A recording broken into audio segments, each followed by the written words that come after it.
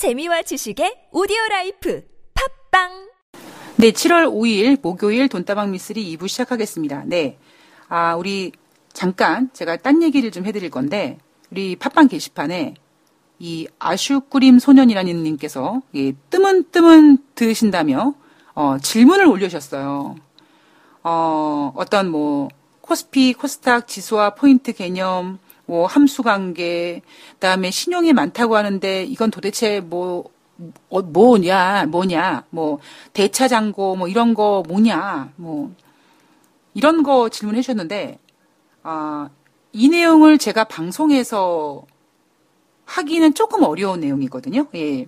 좀 어려운 내용이고, 그리고 많은 분들께서 사실 좀 재미없어 하고, 지루하실 수 있는 내용입니다. 그래서, 제가 지금 이제 7월 5일이니까, 여러분들이 이 방송을 들으시는 부분이 이제 7월 5일이니까, 제가 7월 달이든, 제가 사실 이번 달은요, 7월 달 돈다방 미쓰리에서 추천 도서를 지금 제시하지 않으려고 합니다. 장이 너무 힘들고, 그리고, 왜 계속 제가 지난번에 6월달 추천도서 해드리면서도 부담을 갖지 말고 읽으시라고 하는데, 개인 투자자분들은요, 또 왠지 그 책을 읽으면 내가 주식을 잘할 것 같은 생각이 들어서 막 읽고 싶은데 안 되고 그게 계속 쌓이고 이러면 오히려 스트레스가 될 수 있거든요.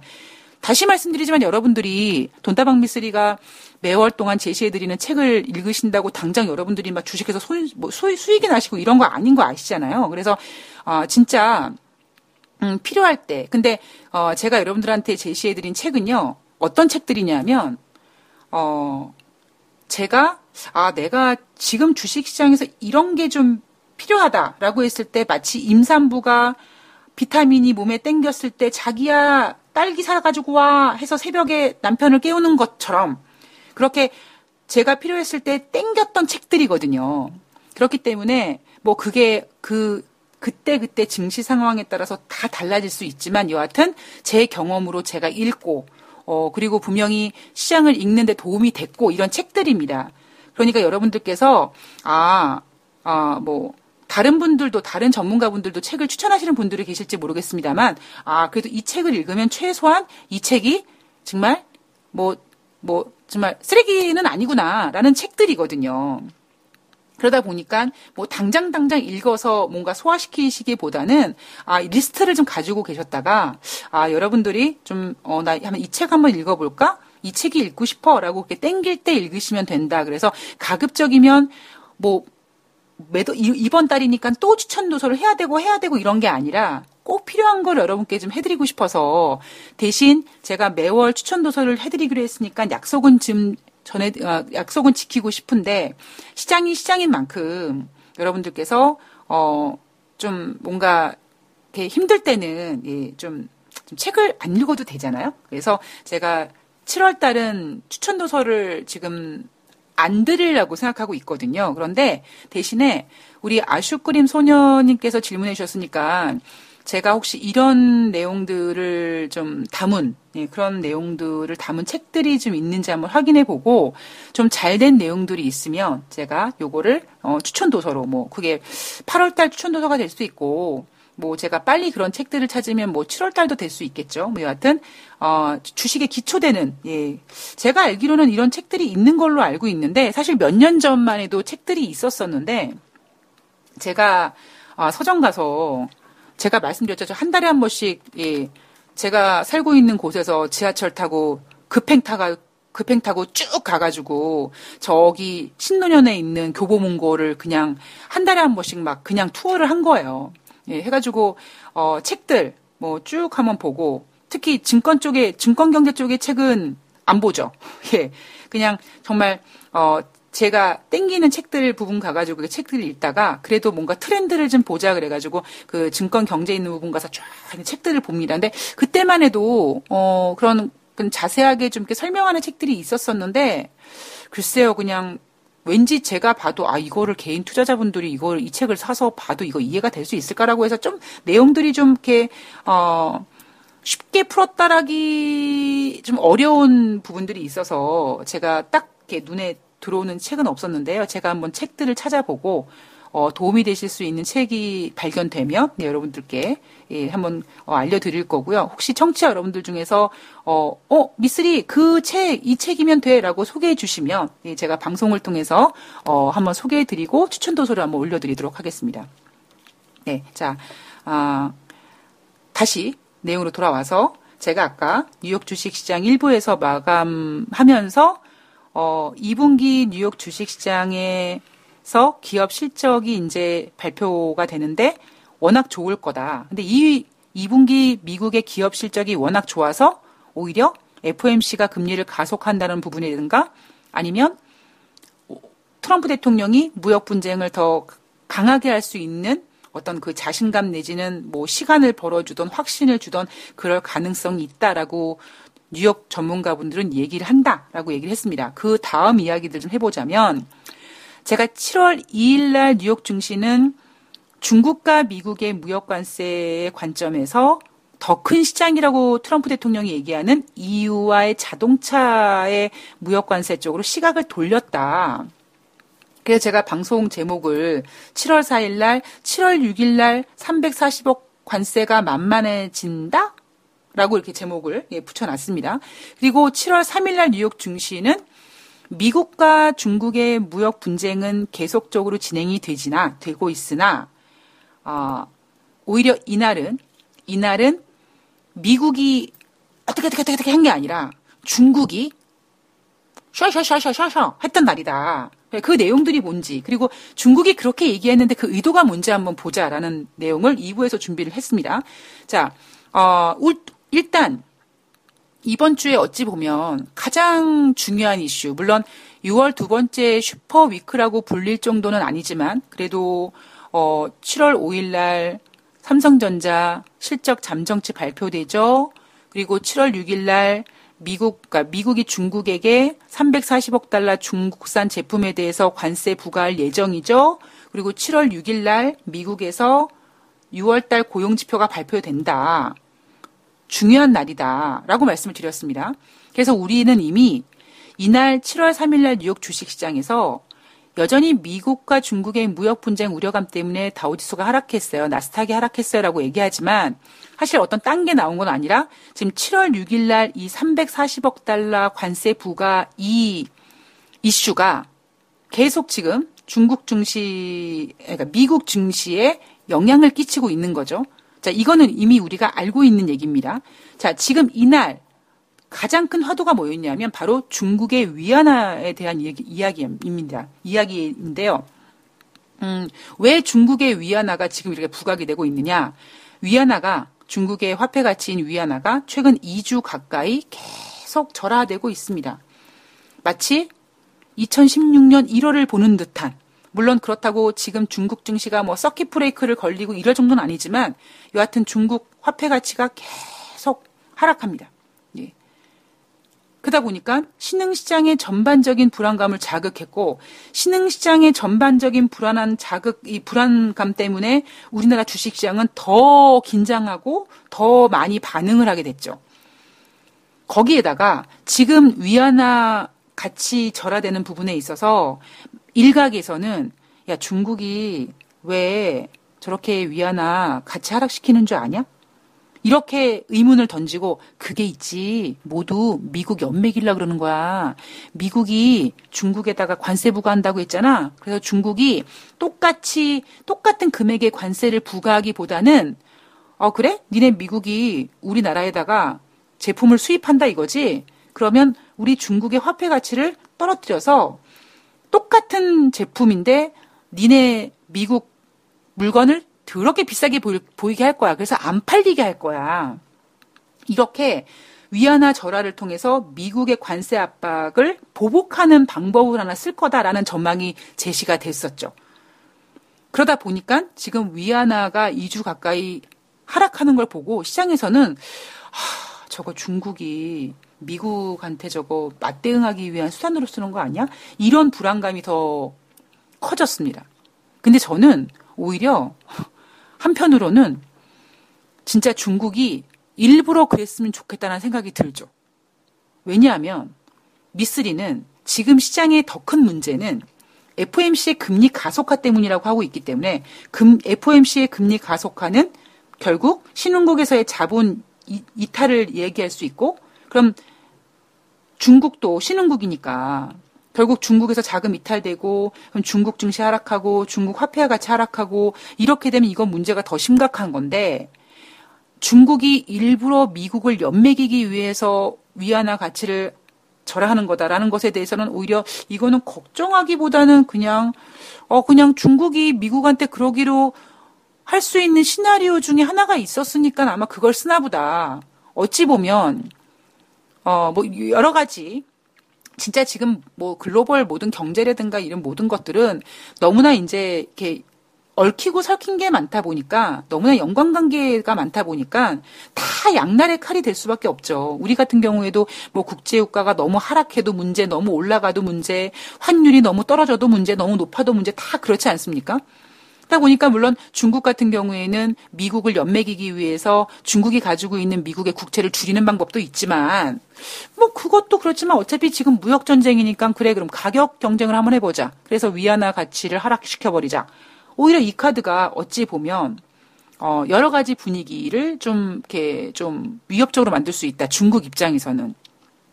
그러니까 단순히 중국 입장에서는 중국이 가지고 있는 미국의 국채를 파는 것보다는 중국의 화폐 가치를 떨어뜨려서, 이렇게 봤을 때는 저 신흥국의 자금 이탈 우려감을 부각시키는 것, 그리고 중국이 미국을 연맥이기 위해서 위안화 가치를 하락시키는 것, 어찌 보면 중국 입장에서는 두 가지의 어떤 불안감을 다 잡을 수 있는. 조금 전에 뉴욕 증시에서 뉴욕 애널리스트들이 기업 실적 이런 거를 다 집어치우고 이런 얘기 했잖아요. FOMC나 워싱턴의 강경한 정책에 자신감을 제공한다, 이런 얘기 하지 않았습니까? 그런데 그것처럼 중국 입장에서는 지금 FOMC나 워싱턴을 둘 다 연맥이게 할 수 있는 방법이 위안화 평가 절하라고 전 생각이 들거든요. 그렇다고 미국이 화폐 가치가 떨어지는 게 물론 좋은 일은 아니죠. 그런데 이게 나는 몰라, 난 몰랐던 일이야 라고 당하는 게 아니라, 중국 정부가 계획을 가지고 계획적으로 이게 플랜을 진행시키는 거라면 저는 이거는 다른 문제라고 생각이 듭니다.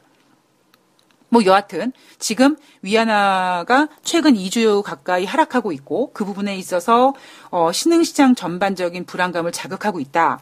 이 문제에 대해서 중국이 뭐라고 얘기를 했냐면, 인민은행 총재가 최근 외환시장에 약간의 동요가 있었다. 우리는 이것을 면밀히 관측하고 있다. 그러니까 우리 손 놓고 있는 거 아니야? 이렇게, 그러니까 지금 위안화 어떤 가치 하락에 대해서 불안감이 형성되고 있으니까 괜찮아 지켜보고 있어, 괜찮아 괜찮다라고 얘기하기보다는 우리 계속 관측하고 있어, 가만히 있는 거 아니야, 우리 모르는 거 아니야, 이렇게 얘기해주고 있고, 또 인민은행 부행장 같은 경우에는 위안화 가치가 합리적인 범위 내에서 안정적으로 유지될 것으로 자신한다라고 얘기하고 있습니다. 그리고 인민은행 금융연구원 소장은 최근 위안화 절하는 시장 기대의 변화 때문이지 중국 당국이 미국에 대해서 이익을 보기 위해서 인위적으로 절하시킨 것은 아니다라고 얘기하고 있습니다. 그리고 위안화를 우리 중국은 무역전쟁의 도구로 사용하지 않을 것이다라고 얘기하고 있는 거죠. 자, 여기에 저는 이날 인민은행 총재, 인민은행 부행장, 인민은행 금융연구원 소장 이 세 명이 이런저런 발언들을 했는데, 시장에서는 지금 최근 들어서 위안화 가치 하락에 대해서 뭔가 그거를 중국이 그냥 가만히 있는 게 아니라 충분히 대처하고 있다라는 거를 언급했다라고 해석을 하고 있는데, 저는 오히려 이날 이 세 명의 어떤 이야기를 통해서 제가 느끼는 점은 뭐냐면, 와, 중국 진짜 대박 교활하다. 예. 대박 교활하다. 이런 거죠.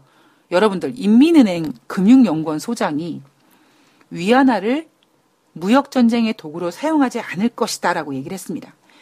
설마 여러분들 이 이야기를 그냥 그대로 믿는다면 여러분들은요, 순진하거나 혹은 바보거나입니다. 여러분들 사기꾼들이, 자, 나는 사기칠 거예요. 나 너 사기칠 거야. 혹은 보이스피싱이, 저 보이스피싱인데요 라고 얘기하고 그 수작질 부리는 거 아니잖아요. 사기꾼들이 나 너한테 사기칠 거야 라고 얘기하고 사기치지 않습니다. 예. 그것처럼 지금 예를 들면 미국 같은 경우도 미국이 지금 뭐 여러 가지 이유로 미국의 어떤 뭐 쌍둥이 적자를 줄이기 위해서라든가 뭐 여러 가지 이유로 자국의 이익이라는 거를 이유로 뭐 중국에 대해서 뭐 이렇게 무역 전쟁하고 있지 않습니까? 근데 트럼프 대통령 같은 경우에는 사실 제일 어찌 보면 이기고 싶은 나라가 중국이겠죠. 그런데 중국만을 공격했을 때 얼마 전에 뭐 어떤 그 미국의 기술을 빼가는 그런 투자를 제한하겠다. 그런 부분에 있어서 스티븐 무누신 재무장관이 그 가짜 뉴스다. 근데 그 가짜 뉴스가 되게 웃긴 게 가짜 뉴스라는 거는 그런 내용이 없는 거를 일부러 만들어서 거짓으로 만들어내는 게 가짜 뉴스인데 그건 가짜 뉴스가 아닌 거죠. 그러니까 트럼프 대통령이 한 건 중국뿐만 아니라 다른 나라들 다 적용한다 그랬어. 야, 니네 왜 자꾸 중국이랑 우리나라랑 이렇게 같이 싸움 붙이려고 그래? 뭐 이런 것처럼 결국 정치는 겉으로 되게 우아하게 웃으면서 그리고 굉장히 대의를 위해서 하는 것처럼 명분을 만들어 하지만 결국에는 다 더 뒤에서 더 구린 짓들을 많이 할 수 있고 더 잔인할 수 있는 게 어찌 보면 정치이자 인간들의 집합체 아니겠습니까? 그러니까 인민은행 금융연구원 소장이 맞다고 우리가 지금 미국 연맥이기 위해서 위안화 가치 하락시켜요. 미국 한번 니네 엿먹어봐. 어차피 위안화 가치는 지금 인민은행이 다 주도하고 있기 때문에 니네 엿먹은 다음에 우리가 다시 화폐같이 돌려놓을 거야. 이렇게 얘기할 일은 없잖아요. 그러니까 인민은행 금융연구원 소장은 이런 식으로 얘기할 수밖에 없는 거고 그리고 한편으로는 어찌 보면 인민은행 총재라든가 인민은행 부행장 같은 경우에는 위안화 가치가 하락하면서 중국이 신흥국이니까 FOMC에서 금리 인상을 가속화하는 부분에 있어서 혹시 신흥국인 중국이 좀 영향을 좀 받지 않을까 이런 것까지 생각하면서 위안화 가치는 합리적인 범위 내에서 안정이 될 거다라고 얘기하고 있는 겁니다. 그러니까 저는 이날 그러니까 제가 앞에서 뭐 시장에서 위안화 가치가 하락하는 거에 대해서 뭐 중국이 일부러 미국을 연맥이기 위해서 그러는 거 아니냐라고 막 흥분했을 때 제가 여러분들한테 뭐라고 그랬어요? 여러분들이 흥분하시면 전 여러분들한테 섭섭하다. 왜? 이미 돈다방 미쓰리에서는 그러니까 제가 말씀드렸다는 거는 결국 언론 보도에서 다 다른 전문가들이 얘기했다는 얘기거든요. 무엇이다? 미국이 중국에게 관세를 부과했을 때 중국이 미국에게 맞대응할 수 있는 그런 여러 가지 가상 시나리오, 그러니까 여러 가지 현실 시나리오 중에 미국의 보유국채를 파는 경우도 있고, 하다못해 지금 사주는 만큼보다 덜 사준다라는 방법도 있고, 위안화 가치를 떨어뜨려가지고 중국으로 수입되는 미국 물건이 더 비싸게 만드는 방법도 있고, 여러 가지 방법들이 있었었거든요. 근데 여러분들이 이미 그런 내용을 알고 있었는데 지금 갑자기 위안화 가치가 하락한다고 해가지고 어머나 어떡하면 좋아 위안화 가치가 하락해라고 걱정하시면 저는 여러분들한테 섭섭하다라고 말씀드렸죠. 왜? 아니 말했잖아. 제가 말씀드렸잖아요. 제가 제일 속상한 게 뭐냐면 그 후배들 같은 경우에는 너 이렇게 될 거라고 얘기했잖아. 안 들어요. 힘들어요. 그러면 너무 속상하죠. 그러니까 이게 속상함을 넘어서 이제 짜증이 납니다. 예. 그것처럼 지금 위안화 평가절하는요, 어찌 보면 당연한 수순이에요. 이게, 무역 분쟁에 관련된 미국의 맞대응 방법으로 인민은행에서 일부러 평가절하 하든지 아니면 FOMC에서 금리 가속화를 하기 때문에 신흥국인 중국에서 자금이 빠져나가면서 위안화 가치가 하락하는 건지 이거는 그냥 위안화 가치가 하락해야 되는 거는 그냥 당연한 수순인데 근데 오히려 저는 지금 이 시장에서 FOMC의 금리 가속화를 걱정하는 저로서는 오히려 지금 위안화 평가 가치가 인민은행이 인위적으로 작업을 하는 거라면 전 오히려 땡큐. 오히려 제가 인민은행이라면 제가 시진핑이라면 인민은행 총재 불러다 놓고 위안화 가치 평가절하 시킬 겁니다. 왜? 아까 말씀드렸잖아요. 두 마리 토끼를 다 잡을 수 있는. 지금 아까 뉴욕 애널리스트들이 FOMC라든가 그다음에 워싱턴이 지금 진행하고 있는 자기들의 어떠한 목표를 더 자신감을 갖게 할 수 있는 양날의 칼이다. 2분기 기업 실적이. 그 얘기는 지금 FOMC나 워싱턴에서 무역 분쟁 이런 것들이 결국 안 좋은 진행 사항들이라는 거를 뉴욕 애널들도 안다는 얘기잖아요. 그런데 그 얘기는 그러면 중국 입장에서는 위안화 가치를 평가절하시키면서 무역 분쟁에 관련돼서 워싱턴도 연맥일 수 있고 FOMC 관련돼서 FOMC를 긴장시킬 수도 있는 두 가지의 카드를 지금 인민은행에서 다 쓰고 있는 거라는 거죠. 그래서 그러니까 제 입장은 지금 위안화 가치가 떨어지는 것에 대해서 어머나 어떡하면 좋아라기보다는 그리고 야 이거 중국 인민은행이 일부러 저러는 건가 봐라고 그런 거보다는 팔짱을 딱 끼고 그래 인민은행이 일부러 그랬으면 좋겠어 라고 생각하는 거죠. 예. 그리고 저는 일부러 그런다고 조심스럽게 생각하고 있습니다. 예. 뭐 이거는 좀 더 앞으로 더 지켜봐야겠죠. 자, 그리고 또 이날 나왔던 중국이 제가 이날 7월 3일 날은 어떤 이슈들이 있었냐 했을 때 중국이 꿈틀거렸다고 말씀드렸잖아요. 이렇게 어떤 위안화 평가 절하에 관련돼서 인민은행 총재, 부행장, 금융연구원 소장이 이런 발언을 한 반면에 또 하나 중국 푸저오성 인민중급법원이 마이크론의 PRC26 디램과 낸드 관련된 제품에 대해서 중국 내에서 판매하는 것에 대해서 예비적 중지 명령을 내렸습니다. 이 내용은 마이크론 회사의 경쟁사인 유나이티드 마이크론 일렉트로닉스에서 성명을 했기 때문에 어머나 중국 법원에서 마이크론한테 예비적 중지 명령을 내렸단 말이야? 이렇게 알게 됐고 지금 마이크론 입장에서는 우리 아직까지 어떠한 통보 받지 않았는데? 라고 하고 있습니다. 그러니까 이 뉴스에 대해서는, 이 내용에 대해서는 과연 경쟁사인 유나이티드 마이크론 일렉트로닉스의 성명을 통해서 알려지다 보니까 아직 마이크론은 지금 인정하지 않았죠. 아직까지 우리 뭐 통보받지 않았어라고 얘기하고 있습니다. 이 과정에 대해서는 일단 우리가 추후에 정말 마이크론이 통보를 받았는지 안 받았는지 그리고 이게 뭐냐면 이 중국 내 판매에 대해서 완전 중지가 아니라 예비적 중지 명령이거든요. 예비적 중지 명령은 또 앞으로 언제든지 또 바뀔 수가 있는 부분이기 때문에 과연 중국 입장에서는 또 이런 식으로 여러 가지 무역 전쟁에 관련돼서 또 이런 식으로 나름대로의 대응을 하고 있는 게 아닌가라는 생각을 또 우리가 좀 이렇게 조마조마하면서 이렇게 막 힘들어하지 마시고요. 여러분들이 조마조마하시거나 그러니까 조마조마하시지 않거나 조마조마하시거나 일단 지금 시장은 똑같아요. 그냥 시장은 그냥 그래요. 근데 여러분들이 어떻게 이거를 보느냐의 관점에 따라서 내가 지금 시장이 너무 불안해. 나 정말 나 청심환 먹어야 돼. 나 미칠 것 같아. 그러면 청심환을 드시면서 이 시장을 이겨내시는 게 아니라요. 이 시장을 떠나셔야 되는 게 맞는 겁니다.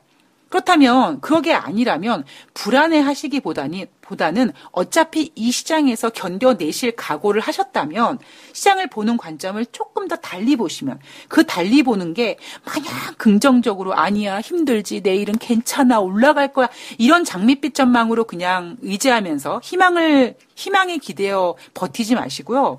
지금 진행되는 상황이 냉정하게 이게 도대체 어떤 상황일까라는 거를 여러분들께서 생각하고 가신다면 여러분들이 그래 지금 시장이 더럽게 힘든데 나는 어금니를 꽉 깨물고 이 시장을 분명히 이겨낼 거야. 정말 나는 미쓰리가 얘기했던 대로 죽은 호랑이가 아니라 살아있는 개가 될 거야. 이렇게 생각하시는 분들은요. 앞으로 제가 말씀드렸죠. 2018년도 하반기는 어떻다? 더 버라이어티하다. 그랬을 때 여러분들께서 뭐가 필요하다? 멘탈 갑이 필요하다. 그럼 멘탈 갑이 필요하기 위해서는요. 청심환이 필요한 게 아니에요. 여러분들이 지금 시장에서 진행되는 일, 제가 어제도 국제유가에 대해서 말씀드리면서 여러분들 결국 돈이라고요. 결국 돈이거든요. 그러니까 결국 트럼프 대통령은 지금 그러니까 미국의 재선되는 대통령이 되기 위해서 제가 그 왜 재선되고 싶어 하는지는 앞에서 한번 말씀드렸죠.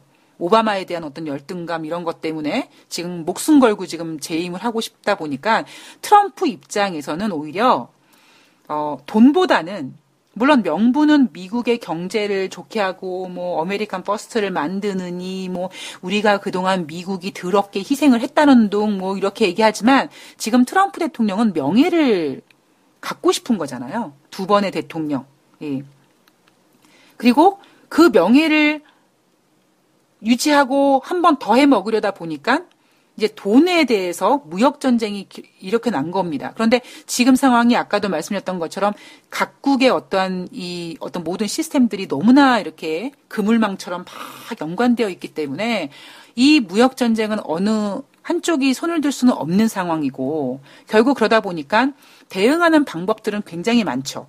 예. 그러니까 미국 입장에서는 어떠한 기싸움이라든가 여러 가지 분위기, 트럼프 대통령의 명예를 위해서 제시하는 게 뭐냐면, 뭐, 명분이죠. 뭐, 지적재산권이라든가, 뭐, 중국의 미래 먹거리라는 핑계라든가, 미국의 기술력을 뭐, 침탈해 간다, 이런 명분을 가지고 중국에다가 계속 무역관세라는 돈으로 뭔가 이렇게 중국을 방어하려고 하고, 그리고 중국 입장에서는 오히려 어찌 보면 똑같은 것보다는 여러 가지 방법을, 여러 가지 전법을 써가지고, 이 수법도 쓰고, 이 수법도 쓰고.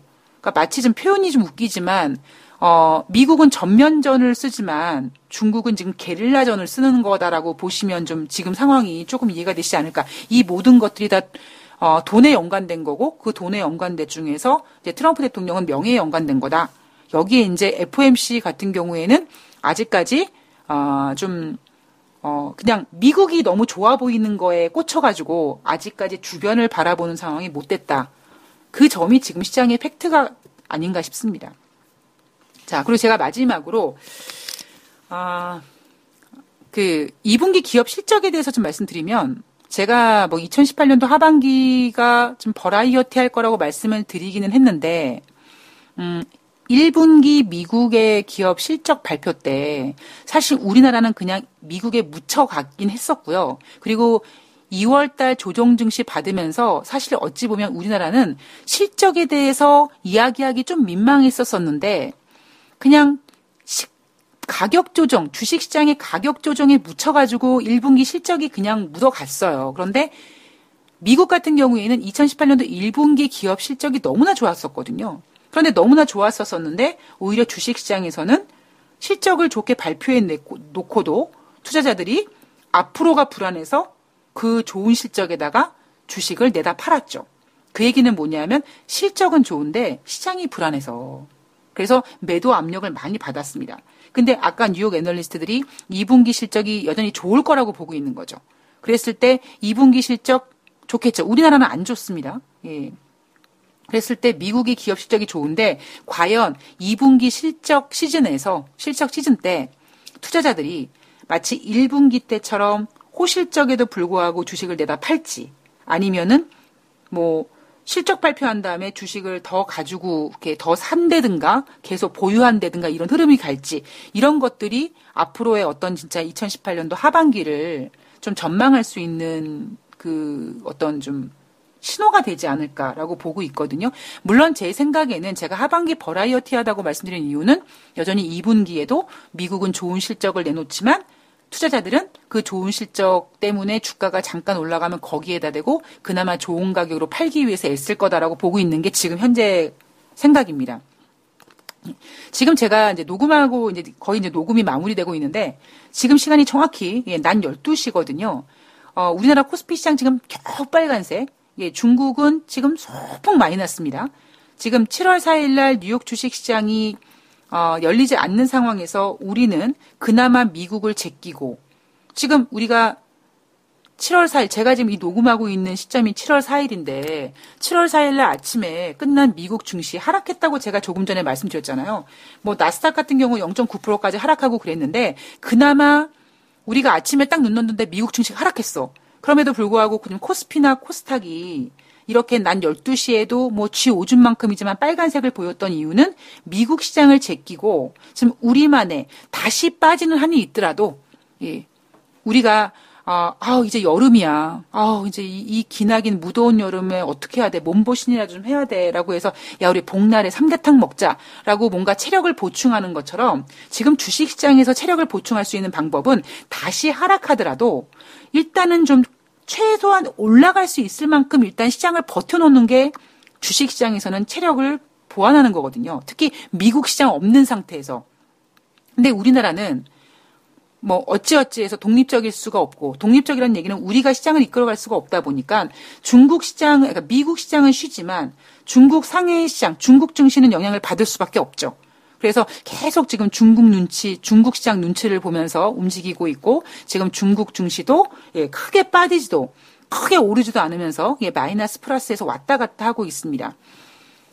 지금 뭐 중국 같은 경우는 가장 큰 화두가 역시 뭐 무역 관련 뭐 이런 이슈도 있겠지만 역시 위안화 평가 절하에 대한 이유 걱정이 있는데, 저는 오히려 그냥 눈 딱 감고 7월 4일 날 뉴욕 증시 안 열리니까 제가 7월 4일 방송에서 말씀드렸던 것처럼 뭐 예를 들면 7월 4일 날 종가가 어떻게 될지는 모르겠습니다만 크게 하락하고, 이것보다는 오히려 중국 상해 지수가 지금 제 생각으로는 오히려 종가 기준으로 소폭이라도 반등해서 좀 끝내주고, 그리고 7월 5일, 그러니까 여러분들이 지금 이 방송을 들으시는 이날은 삼성전자 실적 발표하고 이러면서 미국 주식시장이 열리기 전에 최소한 체력을 좀 이렇게 좀 보완하자, 그런 분위기가 형성되지 않을까 싶습니다. 제가 7월 4일 방송에서 신용 물량에 대해서 좀 정리를 해드렸는데, 이게 그러니까 여전히 그래도 많은 분들께서 그냥 증시가 빠졌으니까 신용 물량이 털렸겠지. 뭐 어제 종가에 하락했으니까 오늘 아침에 뭐 신용 물량이 털리겠지라고 이렇게 되게 이렇게 단편적으로 생각하시는 분들이 있는데 절대 그렇지가 않거든요. 그래서 많은 개인 투자자분들이 증시가 하락했어. 개인 물량이 나왔을 거야. 투매가 나왔을 거야. 라고 하지만 그게 정답이 아니거든요. 그랬을 때 제가 여전히 시장에 대해서 보수적인 관점을 가지고 있는 이유는, 지금 시장이 가지고 있는 어떠한 이슈보다는 우리나라 주식시장 판에서 아직까지 정리가 되지 않은 부분이 분명히 있다라는 것 때문에 제가 주식시장을 좀 불안하게 보는 겁니다. 미국 시장은 지금 아무리 뭐 무역전쟁 어쩌고 그래도 우리보단 상황이 좋아요. 그렇기 때문에 오히려 앞으로 만약에 시장이 안정이 됐을 때, 뭐 아까 보니까 증권사들 뭐 올해 7월 달에 코스피 2,300포인트 갈 거라고 돼 있는데 진작이 초장부터 글러먹었다라고 막 비판하는 글들이 나왔는데, 이제 만약에 이제 시장이 안정이 된다 그랬을 때 뭐 2,300포인트 회복하고 뭐 2,350포인트 가고 이런 상황 속에서 또 증권사들은 또 가지아를 외치겠죠. 그런데 지금 상황으로서는 오히려 가지아라는 반응보다는 지켜보거나 아니면 그 상황에서 내 관리 계좌, 내가 보고 있는 내 계좌에서 좀 정리할 수 있는 것들은 정말 아픈 손가락 자르듯이 아프죠. 아프지만 그래도 이 정도 반등 시장에서 그나마 최소한 좀 손실을 줄이고 좀 뭔가 현금 확보를 해 놓으시면, 제가 항상 말씀드리지만 현금을 가지고 있는 자보다 더 강한 멘탈을 가질 수 있는 투자자는 없습니다. 그거는 투자 금액이 뭐 1,000만 원을 매매하느냐 1억을 매매하느냐 투자 금액이 중요한 게 아니라, 내가 더 왕창 빠졌을 때 살 수 있는 그 총알을 가지고 있느냐 아니면 몰빵을 했느냐의 그 차이에서 이미 멘탈이 분류가 되는 거거든요. 그랬을 때 어느 정도 올라간다면 가지아를 외치기보다 오히려 그 타이밍에서 좀 뭔가 여러분들 종합 선물 세트의 그 계좌를 조금 정리할 수 있는 그런 타이밍이 되셨으면 좋겠습니다. 그 내용들에 대해서는 뭐 앞으로 진행이 되는 상황 속에서 제가 조금 더 자세히 뭐 매일매일 좀 분위기 따라서 제가 좀 언급해 드리도록 하겠습니다. 자, 7월 5일 목요일 오늘 삼성전자 실적 발표 전망치 발표되는데요. 뉴욕 주식 시장이 열리지 않은 가운데 삼성전자가 그나마 눈높이 많이 낮춰놓고, 그래서 애널리스트들에게 부합하는 전망치라도 내놓아서 코스피가 어느 정도로 좀 플러스로 좀 반등하는 모습이 나왔으면 좋겠다라는 것이 저의 개인적인 바람입니다. 다시 빠지더라도요. 왜 주식시장에서는 빨간색 나오는 게 체력 보완이거든요. 지금 장세에서는 그렇습니다. 하여튼 힘든 장세에서 7월 5일 여러분들 화이팅 하시고요. 점점점 날씨가 태풍은 갔는데 후덥지근하고 날씨 더워지고 건강 많이 지쳐갈 때니까 여러분들 건강 조심하시고요. 저는 7월 6일 금요일 날 더욱더 좋은 내용을 가지고 찾아뵙도록 하겠습니다. 고맙습니다.